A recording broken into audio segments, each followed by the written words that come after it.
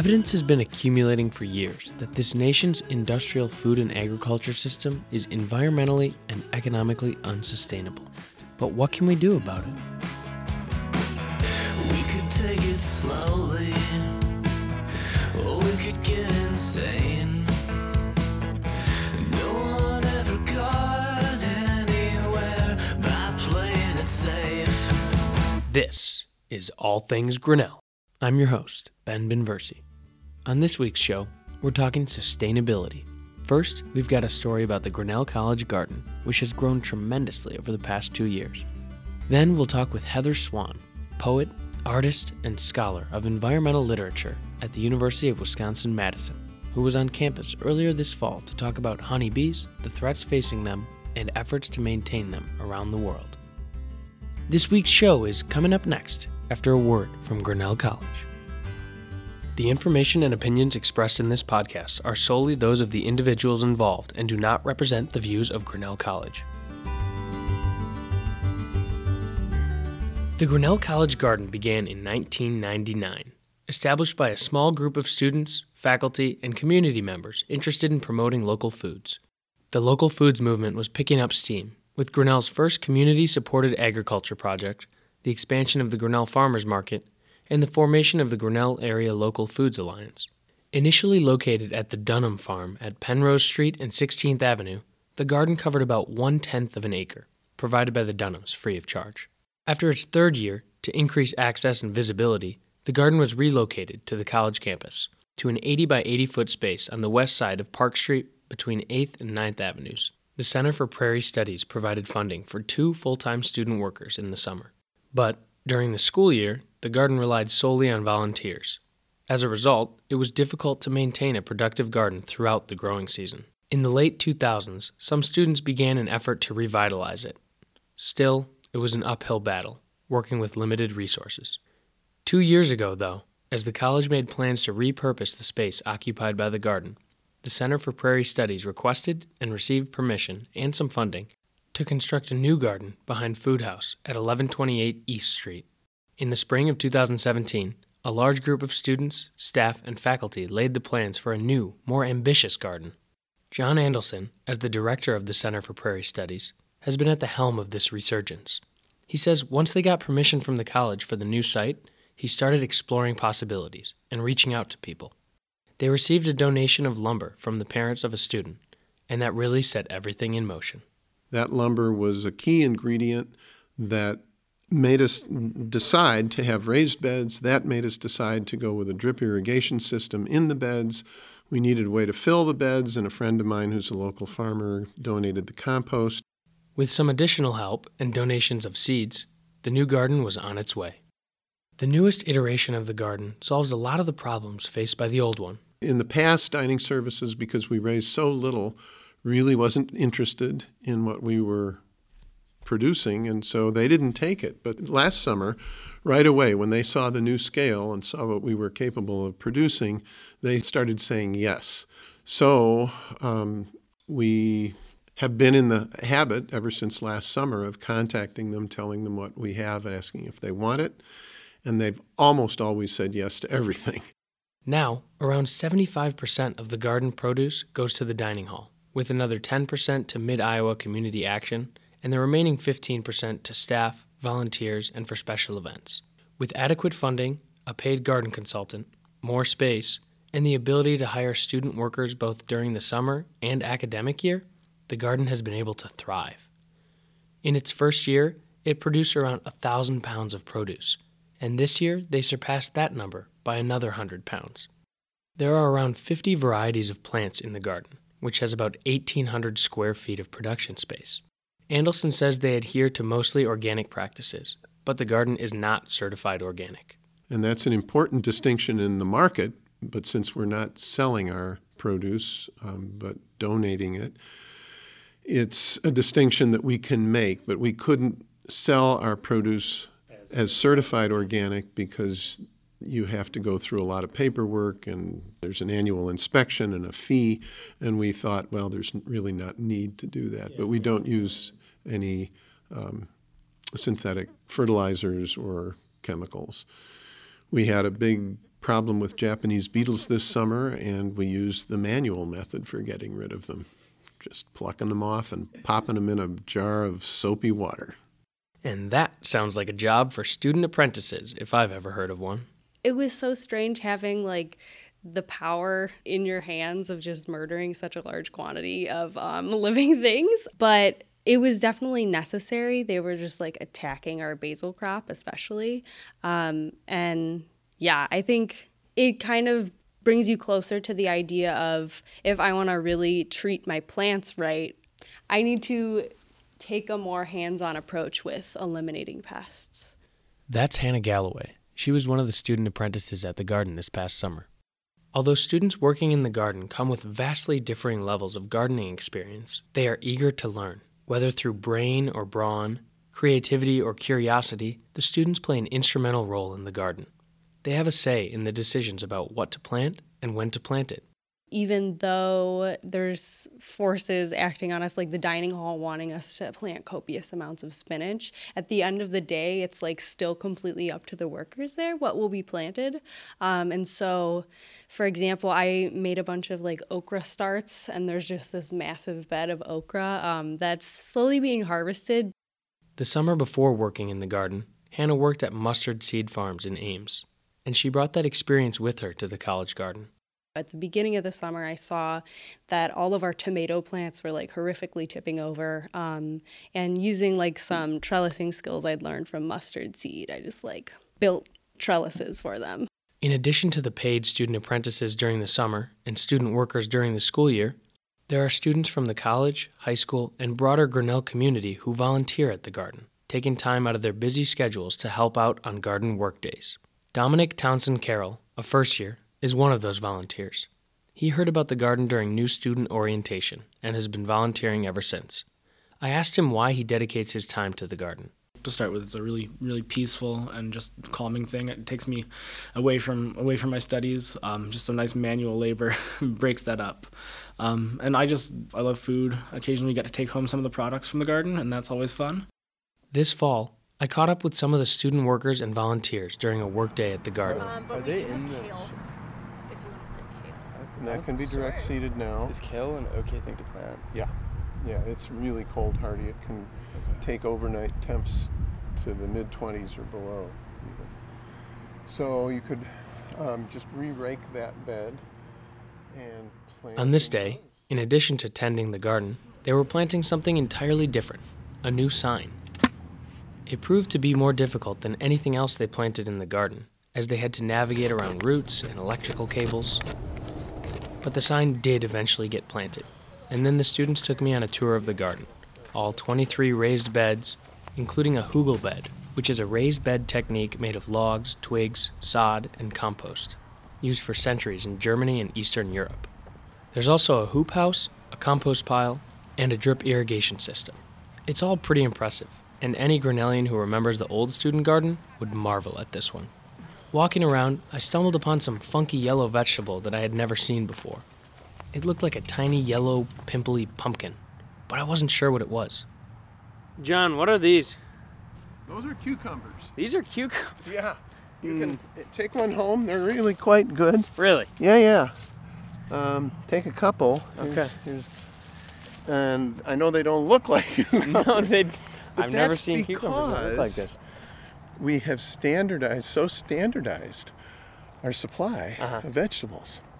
So everybody thinks that eggplants are this big and purple. Well, only some are. Everybody thinks cucumbers are like that and green, but only some are. We have radishes that are white, not red. We have, what else? Carrots that are white, not orange. Blowing my mind out here. We try to diversify. Yeah? Yeah. The garden has a lot of funky produce like this. If you're accustomed to shopping in grocery stores for produce, you might not recognize some of the plants, like the white carrots. It's getting a little better with apples, but about 30 years ago, if you went to the store, you could get Golden Delicious or Red Delicious. Yeah. And maybe one other type. At least today, we've got a bunch of different kinds. Same thing with potatoes. You know, you go to the store, you can choose russets or reds or, you know, the yellow ones. But you go to Peru and you find literally 500 different kinds of potatoes. I'm not exaggerating. Our photographer, Justin Hayworth, and I marveled at the size of the plump tomatoes. Wow. It looks more like a squash than a tomato. That is a one-slice BLT tomato. It is. Jacob Friedman, a senior, worked in the garden this summer. In addition to being paid for his work, he also received a generous allotment of grape tomatoes from the garden. But his favorite part of the garden, from a purely ecological perspective, isn't the tomatoes, but rather the Three Sisters bed. So, for at least 700 years, Native Americans have been planting these three crops together, corn, squash, and beans, and they all kind of work in conjunction with one another to, you know, keep the soil healthy, not overdo it from taking one nutrient. Like, for instance, like the corn uses a lot of nitrogen, but you're growing beans at the same time, which restores nitrogen to the soil. And then the squash has these giant leaves that protect the soil from the sun and keep it cool and moist. And also the vines are thorny, so pests can't get to it. And it's this beautiful little Harmony. ecosystem almost. And the corn, the beans grow up the corn too, so that's pretty neat. Last spring, Jacob took John Andelson's anthropology class, Culture and Agriculture.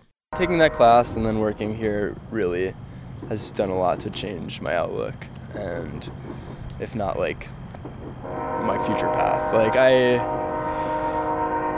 I do want to continue to be involved in this kind of work for as long as I can, seriously. Like, it's really rewarding and it feels valuable. Yeah. Apart from that, it's just really enjoyable to spend your time, your hands in the dirt. Yeah. Christina Collins, a second year, is another one of the student workers in the garden. Last year, she and Rachel Snodgrass, another second year, worked together to create a map of the garden. We realized, or everyone realized, that our map wasn't super detailed, so we wanted a new one, and we launched this process of getting the map done. And I need to have things really exact because of who I am, and also it's helpful.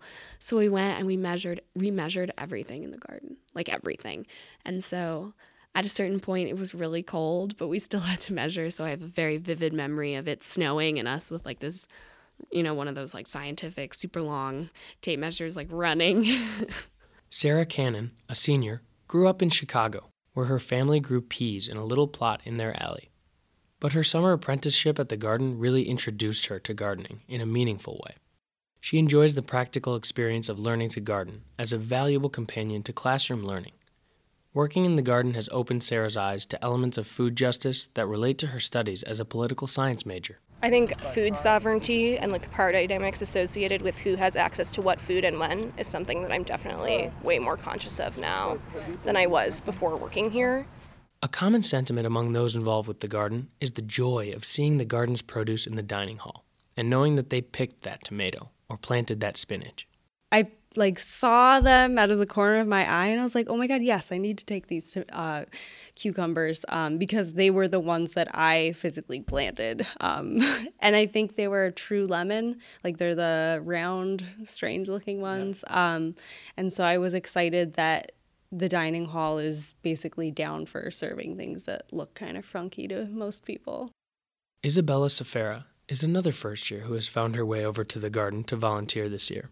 And she also enjoys seeing the fruits, or vegetables, of her labor. Yeah, it's especially interesting because you can see that map where it says in the dining hall all the food that they've gotten locally, and then sometimes you'll see Grinnell College Garden, and I was like, I helped pick that. In addition to providing local food for the dining hall, the garden also yields other benefits. Some professors have started to use the garden as a teaching resource. Vince Eckhart, professor of biology, is teaching a tutorial on the evolution of domestication. The class is reading a book by Jonathan Silvertown called Dinner with Darwin about the evolutionary history of food domestication. They made a trip out to the garden for class, where Hannah Galloway guided them on a tour.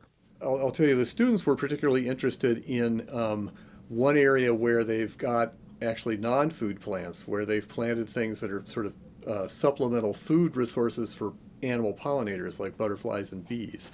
So I think my students asked more about that. If some of the students were interested in plants that they ate at home, like one fellow who's from Fairfield, Iowa, is accustomed to eating okra, and most people don't like okra, but he grew up and his father grew it in the garden, and he made him think of his dad. But the one that I wanted them to look at most closely was Jerusalem artichoke, for the reason that the chapter in this book, in Dinner with Darwin, talks, among other things, about the evolutionary ancestors of food plants.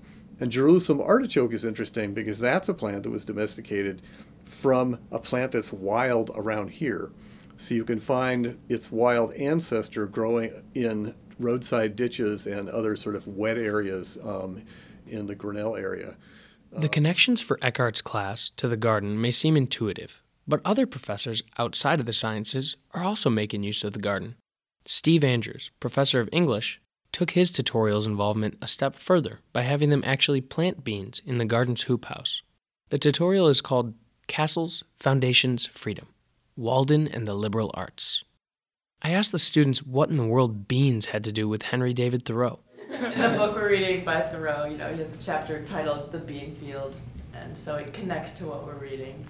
Yeah, Thoreau talks a lot about like self-sufficiency and like working with your own hands and making your own life for yourself, kind of taking care of yourself. So making your own food is a big part of that, and like working with the earth to bring something to life. We could like relate with it. Mm-hmm. Like, but he planted like a whole bunch of beans, but we just planted one. Andrews is apparently very fond of the fact that a bean you're going to plant is called a pulse. Not a seed, but a pulse. So Thoreau's also very fond of it. So there's a lot of different metaphorical trails we've gone down. We've gotten multiple emails that say check your pulse. Check your pulse. Yeah. The students tell me that Henry David Thoreau prescribed to the ideology of Pythagoras. Yes, the triangle guy. But he also had other ideas, one of which was a belief that beans came from the same source as humans. So, eating beans was akin to eating human flesh, and Thoreau abstained.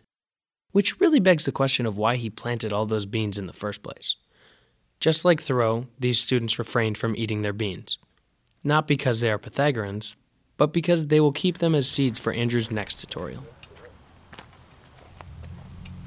In addition to a resource for classes, the garden is also just a nice place to relax or study, as many students have told me. Sprinkled throughout the garden are little quotes about the joys of gardening and the importance of sustainable food. One of them reads, "It's difficult to think anything but pleasant thoughts while eating a homegrown tomato." Indeed, just being near the garden can be rejuvenating.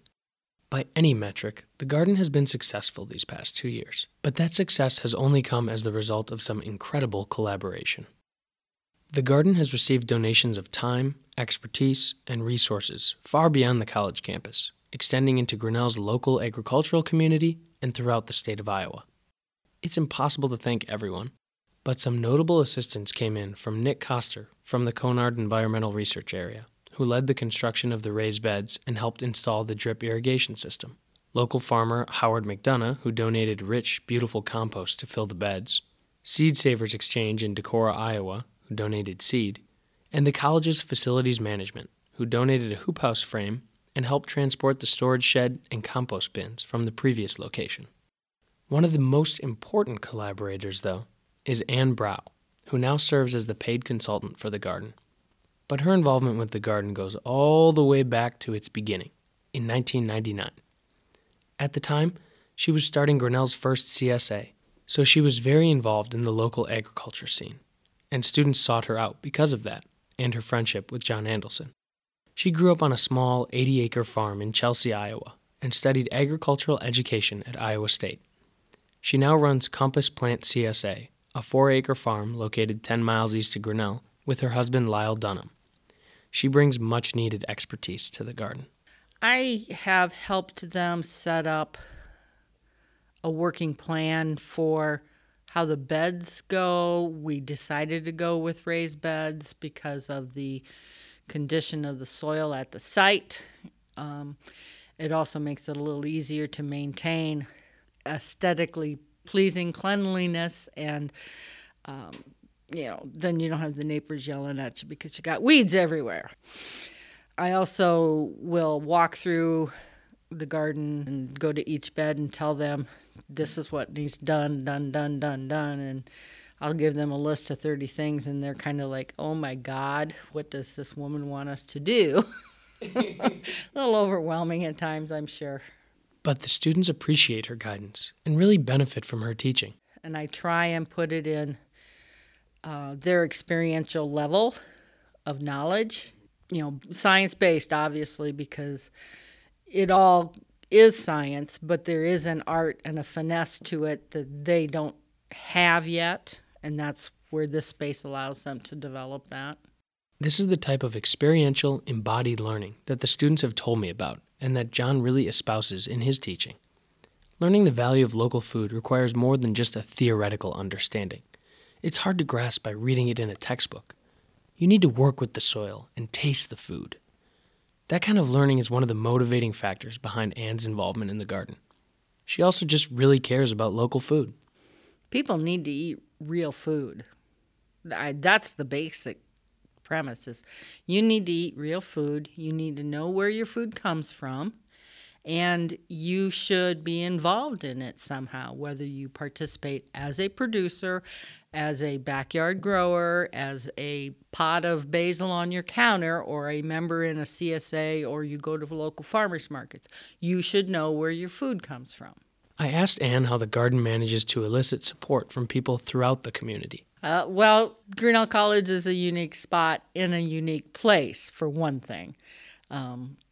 It is also the enthusiasm of the students that they bring to the project, and that there is a good core of people in the Grinnell community that want local foods to succeed. So you bring all of those together, and the synergy is there for this to develop as it has. Another critical part of the garden's success is the irrigation system, which gives Anne just a touch of garden envy. If you've lived in Iowa any length of time, you can look back over just the last week. We have gone from 90s to 30s to 40s to 60s and had rain all the way along.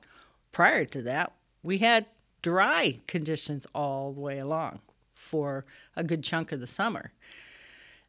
If you can't control your water input to the plants, you don't get consistent growth. And because this is a demonstration, experiential, educational location, that consistency helps a lot. The diversity of the garden also makes it more resilient. Diversity is going to be the salvation of any garden, because one thing may fail, but another thing may survive the conditions at the time. Adding color adds nutrition to your diet. Adding a variety of different plants also allows you to eat the whole season and provide maybe some storage capabilities in what you plant if you have the ability to store food. In addition to bountiful harvests of delicious food, the garden also produces students who care about agriculture. More than a few of the current garden workers and volunteers express plans to keep local food a priority in their lives. But the garden has been producing Green Thumb Grinnellians for years. Jordan Scheibel is one of those Grinnellians. Jordan is a 2010 graduate and an alum of the garden, and he's putting that experience to use now as the owner of Middle Way Farms, an organic farm just north of Grinnell. Jordan's interest in agriculture blossomed at Grinnell, and he eventually decided to stick around after graduation, working at Grinnell Heritage Farm before making the leap into starting his own farm. There's a quote I really like, which is, there's no more intimate way to relate to your environment than to eat from it. And I think part of the ways that people feel alienated from ecology and the place around them is because we no longer look to the area around us to actually feed us. It's just sort of this backdrop, and then we think food comes from somewhere else. We don't think of the land around us as providing for us. And like pretty much for all of human history up until mid-century, people had this real sense of connection to land, that it was something that you depended on. And I think we don't think of depending on anything except maybe electricity and, things like that. So that's one aspect, I think, that local food is that it reintegrates us back into our environment. For me, local food, when I cooked with it, like it's a different product. Like it tastes entirely different to me, and I get so much more pleasure out of eating locally produced food than I do out of eating mass-produced food, even organic mass-produced food, which I buy. Local food reconnects us to our environment, and it reconnects us to food as an actual life-sustaining activity rather than something that we just kind of have to get through so we can get to more interesting stuff. Right. I think of food as being really central to my life rather than kind of, I gotta cook dinner quick so I can go do the stuff that I really want to do. Like for me, food is an organizing act. Like it's the way that I give love back to people. It's the way that I take care of myself, take care of the people around me. Yeah. In addition to the 1,000 pounds of produce the garden yields, the hope for the future is that it can produce more graduates like Jordan, who become connected to the soil and food. The College Garden likely won't make a significant impact on the local agricultural system here in Grinnell, but everyone who interacts with the garden gains an appreciation for the value of local food, and ideally incorporates that into their everyday lives. Well, it's just so important, Ben, that we find different ways to farm and different ways to feed people, because there's so many problems associated with our current agriculture system, environmental problems and social problems. Not to mention economic non-sustainability, because many years the only way farmers make money is through government supports, one kind or another. The price of corn is way down, the price of soybeans is not good, and now the trade war with China, not clear how that's going to impact it. And then also the way people eat. We don't eat well as a nation. Too much fat, too much sugar, too much salt. So we need to reinvent the backyard garden, the deck garden, the community garden, as well as larger establishments like Middleway Farm or even more so Grinnell Heritage Farm. Indeed, we as a community and society more broadly are still a long way from sustainable agriculture as the norm. Even though the College Garden is a small venture, it is a wonderful example of putting sustainability into action.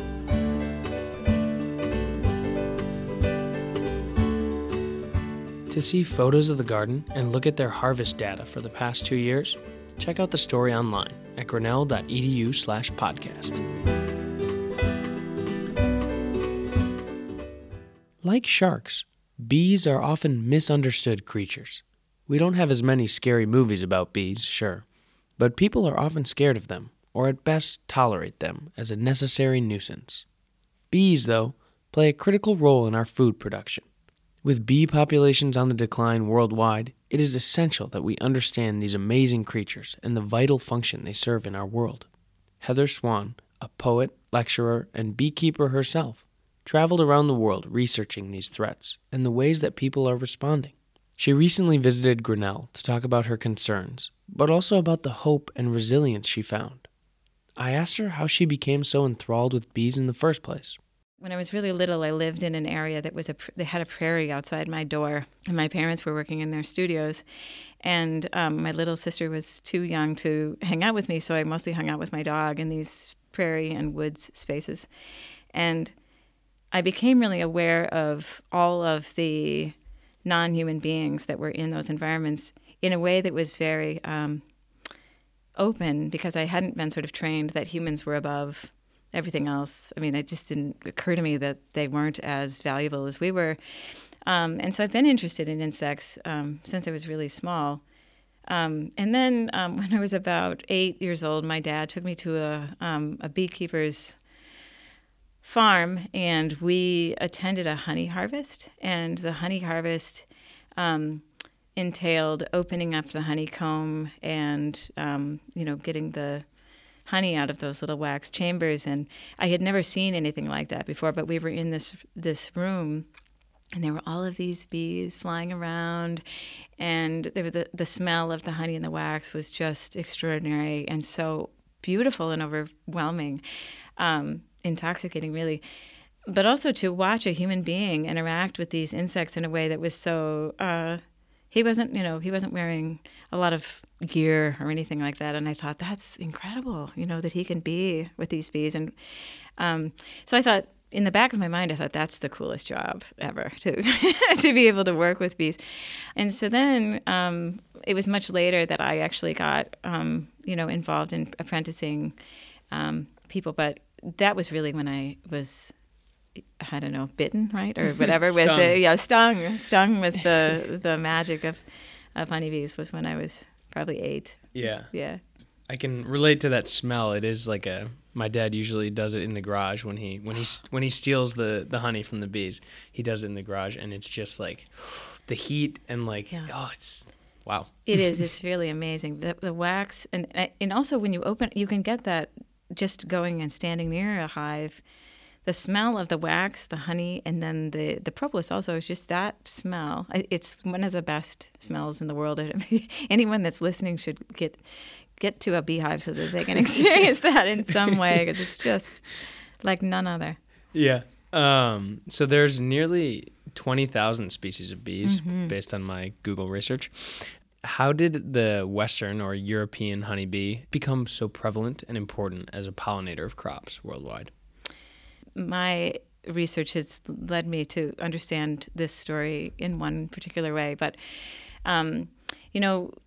we've been interested in the honeybee, even in there are cave paintings in South Africa and in Spain that show images of people taking honey from the bees. So we have been interested in taking the honey from them for a long time. And then, so there's some evidence that the Egyptians used bees, they moved them up and down the Nile to do sort of that kind of pollination. The Apis mellifera was not in the United States until the European colonization. So they have been here for a long time, but they were not here initially. And so a really interesting problem, I think, that for people thinking about conservation and the use of the honeybee as an industrial tool is the fact that they're not, native species. They're not native species. And I mean, it's really interesting to think about if we really look at which species are really original. I mean, it would be really hard to parse out, which, species of fish we shouldn't eat and all of those things.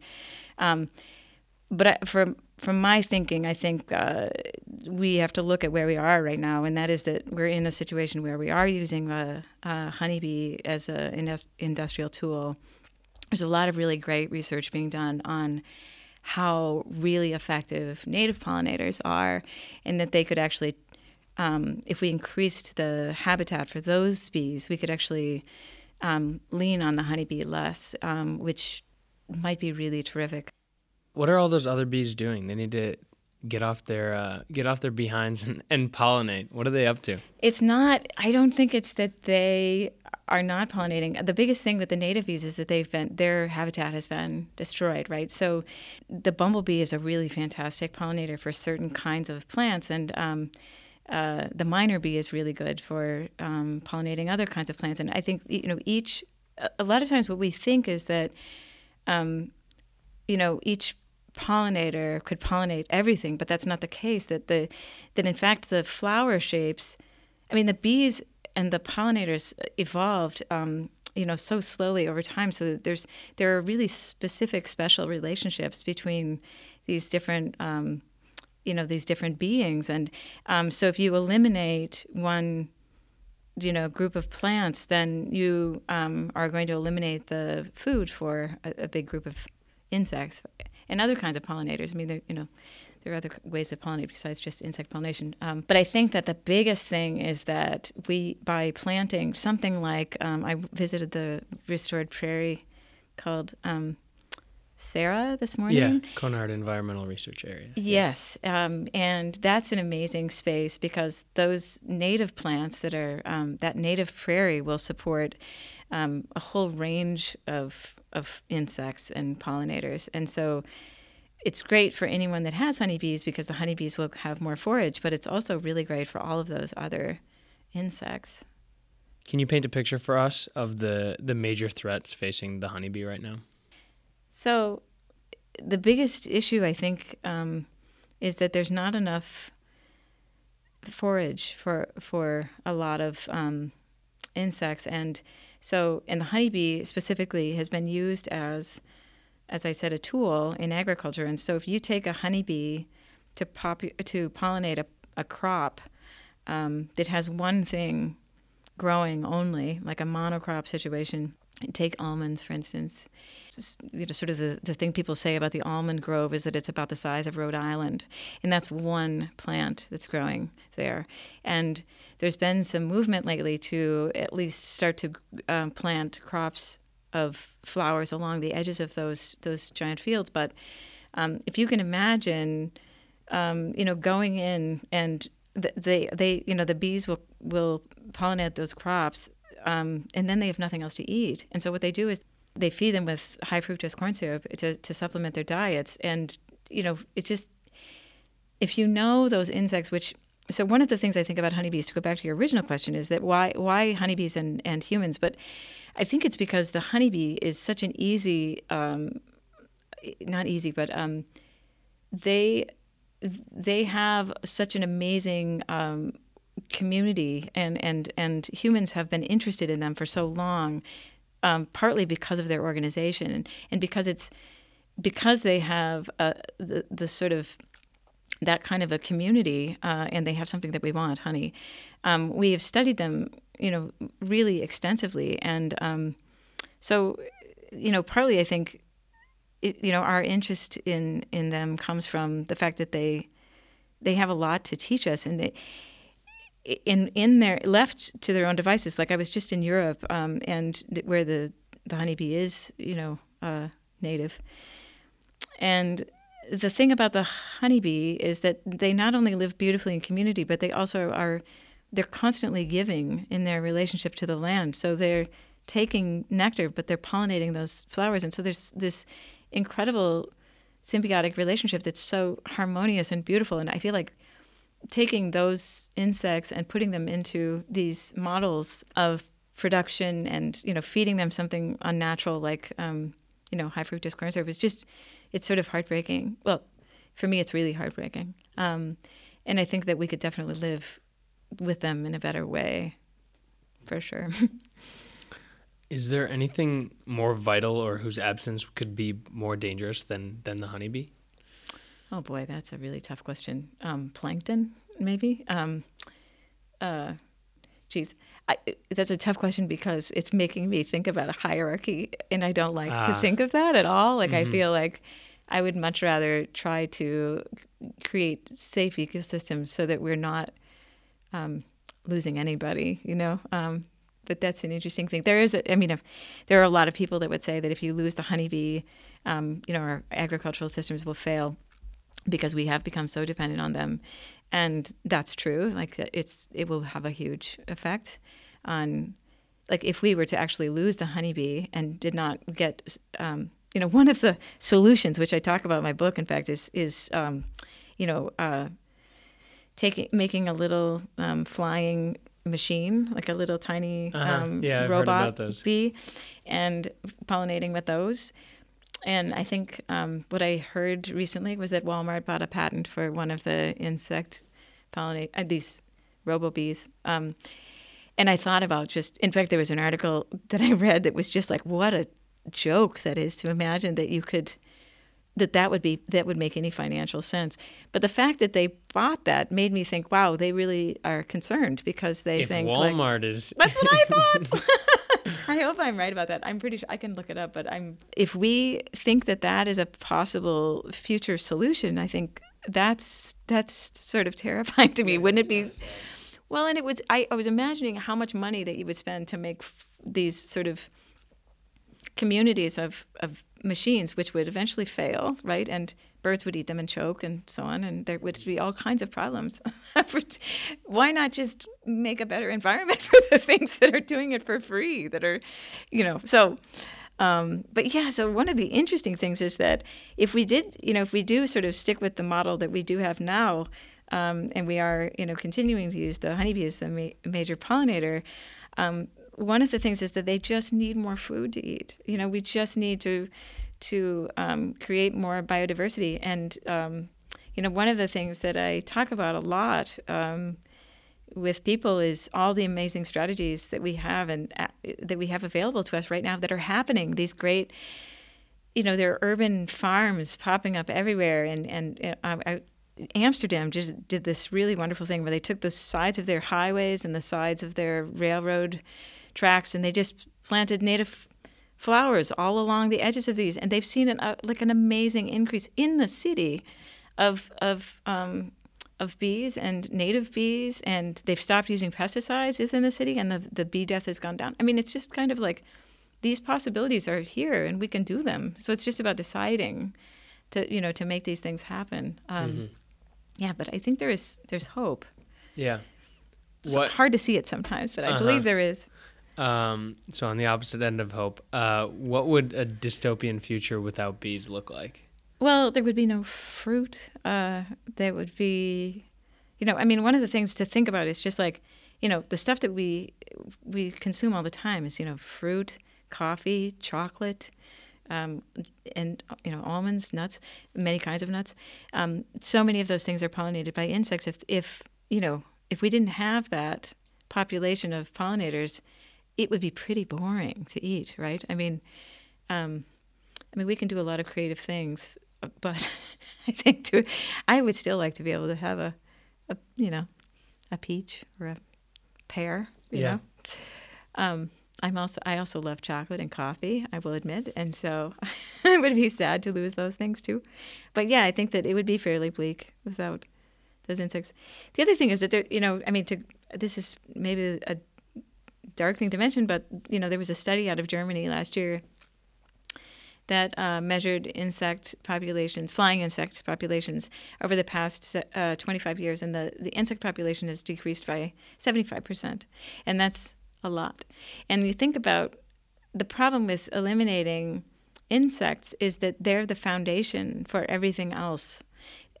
Birds eat insects, and many small mammals are connected to insects, and they're insects that were not even measured, not the flying insects, but the insects that are in the soil, or the insects that are responsible for decomposition, right? Is partly dependent upon insect populations, and so we don't think about insects as being valuable, but they are so crucial to having a healthy ecosystem. So I feel like the honeybee, in a way, is like, my mother calls it the gateway bug, because if you become interested in the honeybee and you recognize the beauty of that insect, then it sort of opens your eyes to all of the other beautiful creatures that are right here living with us, but we just take for granted so much.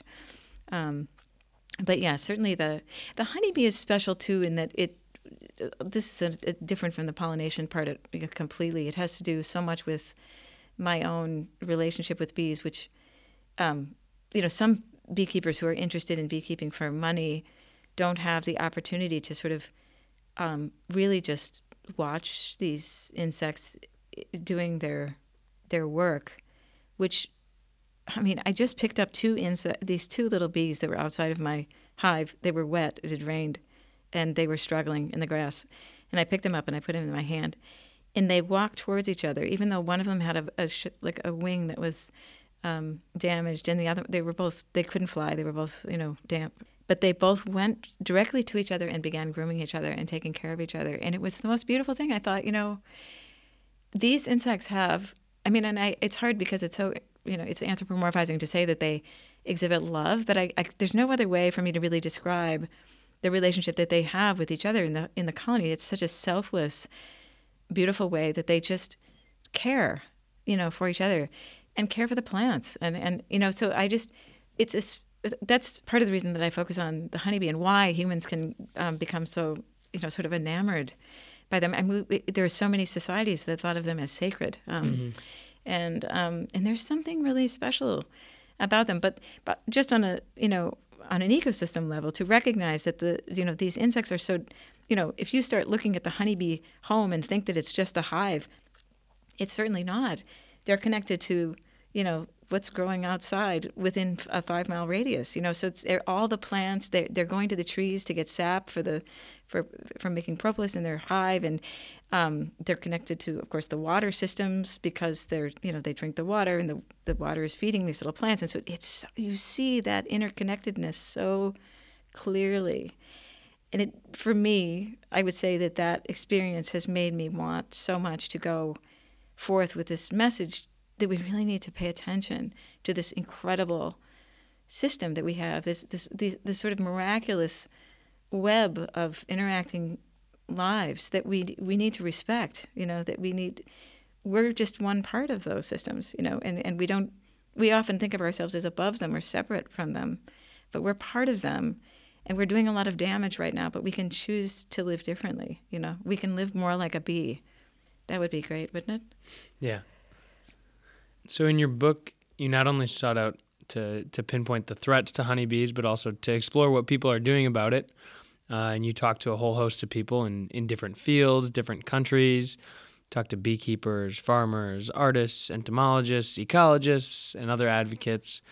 People from vastly different fields all working to solve this problem. Do you think that's kind of indicative of how we must tackle these global ecological problems, like getting everybody to contribute their own skills in their own way from various angles? Absolutely. I think that what I imagine is that this book that I created is just one scenario. It could be possibly a model for the way that we approach lots of different problems. The thing is that, I think one of the things that I wanted when I started this journey, I was keeping bees, and it was when I was just beginning really to get serious about it, and I realized they were suddenly in decline and they were dying left and right, and I thought, oh my gosh, well, I want to find the bad guy, and I realized there wasn't one problem. It was all kinds of problems. It was, how many pesticides we were putting on lawns, and it was habitat reduction, and it was, monoculture, and it was viruses, and there were so many problems. And I thought, oh, I see. It's a really complicated problem, so therefore we have to have really complicated answers. We always want to find just one, simple solution to something, but in fact, it has to be more holistic, I think. And yes, I think, the interesting thing is that, a lot of the scientists that I know, we have this idea about these different disciplines being so separate, but in fact, like when these disciplines begin to talk to each other, I could do, if I'm a scientist, I can do a great experiment and I can come up with this, body of information. But if we don't change the cultural belief around whatever scenario we're talking about, we won't see change. And so just putting the science out there doesn't change things. And so there's really, I think it has to be really a concerted effort from all of these disciplines.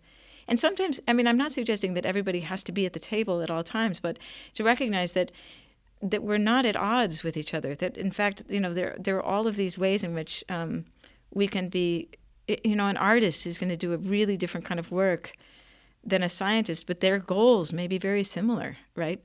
And, I feel in my experience of going and talking to people and meeting people who are on the ground doing this work, there's so much wonderful work going on. There's so many people who are passionate, and I just feel really hopeful for the future, which is surprising to people usually because the narrative that we see in the media is so dark. It's such an apocalyptic story. And I think that it's important that story is out there because it motivates people, but it's not the whole story. There are lots and lots of ways in which change is happening already. And it's just in all of these pockets that don't necessarily get, They don't talk to each other always.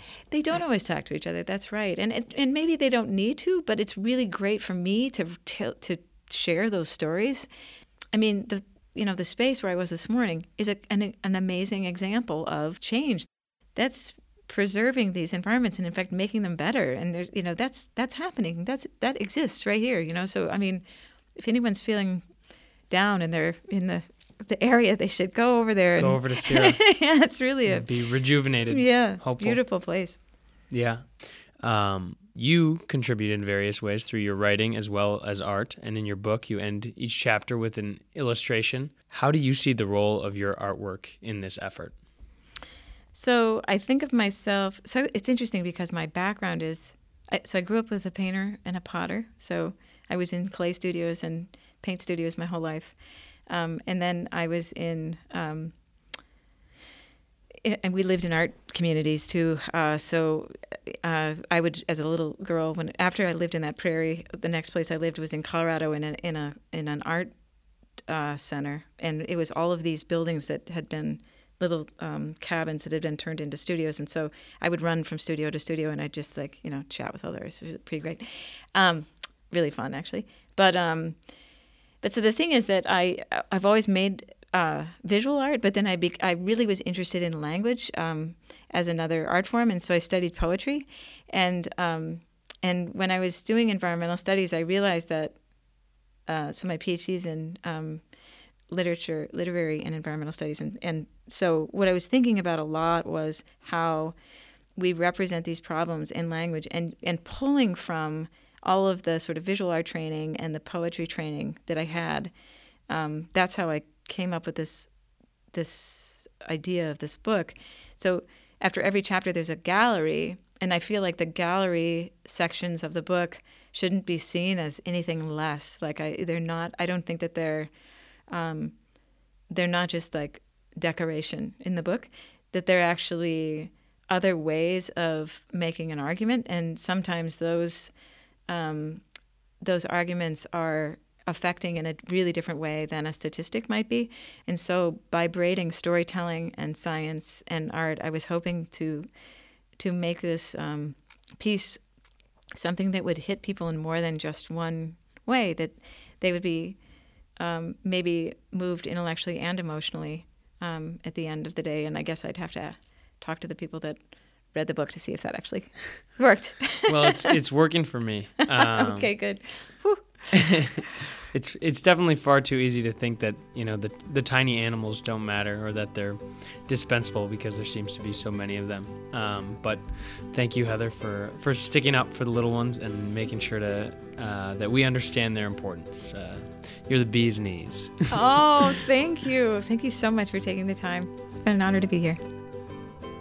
Heather Swan is a beekeeper, poet, and lecturer at the University of Wisconsin-Madison. Her book, Where Honeybees Thrive, is a beautifully illustrated mosaic of visual imagery, stories, and science, which explores efforts to ensure a sustainable future for honeybees and ourselves. You can find a link to that, as well as her other work, on our website, grinnell.edu/podcast. You hear that music? It's all right, but you know what I'd rather hear? Grinnell music. That's right. I want to include music from Grinnellians on the podcast. Whether you make music on GarageBand or play in an actual GarageBand, I don't care. I want to hear your original music, preferably clean, although I'll listen to it regardless, so don't be bashful. If you have music you'd like to be featured on the podcast, or know someone who might, let me know. Email me at podcast@grinnell.edu. It takes a lot of music to make me sound interesting, so please send some songs my way. Blow, winds, and crack your cheeks. Rage, blow. That's Shakespeare's King Lear, performed by me, and that is the wind here in Grinnell. It has indeed been raging and blowing and cracking its cheeks, whatever that means. Many a Grinnellian has battled through the white winter winds on their way to class, and cold winters are nothing new here. This winter, though, is getting a bit extreme. So extreme that the college had to cancel classes on Wednesday for the first time in recent memory. I was too busy trying to stay warm, so I didn't have time to dig into the history of snow days at the college, but I thought I would turn it over to our alumni to tell me their memories of snowstorms in Grinnell. You can share your story with me in writing, or preferably by sending me an audio clip of yourself telling the memory. There are tons of voice recording apps for phones. Just choose one and give it a spin. Email me what you've got, and I'll include a few stories on the next show. If you're in the midst of this polar vortex, stay inside, stay warm, and listen to some podcasts. And if you're somewhere warm, well, listen to some podcasts anyway. And with that, we'll wrap up this week's episode. Next time, we're talking with Grinnell Emeritus Professor of Economics, Jack Moody, about the impact of tariffs on the economy here in Iowa and beyond. We'll also expand on our conversation with Jordan Scheibel, who we heard from in today's episode. He graduated from Grinnell in 2010 and now runs Middleway Farm, just outside of Grinnell. Music for today's show comes from Brett Newski and AudioBlocks. If you'd like to contact the show, email us at podcast@grinnell.edu. Find us on Twitter with hashtag AllThingsGrinnell, or check out our website, grinnell.edu/podcast, for more information about the guests from today's show. And don't forget to subscribe to the podcast wherever you listen. I'm your host, Ben Benversi. Stay weird, Grinnellians.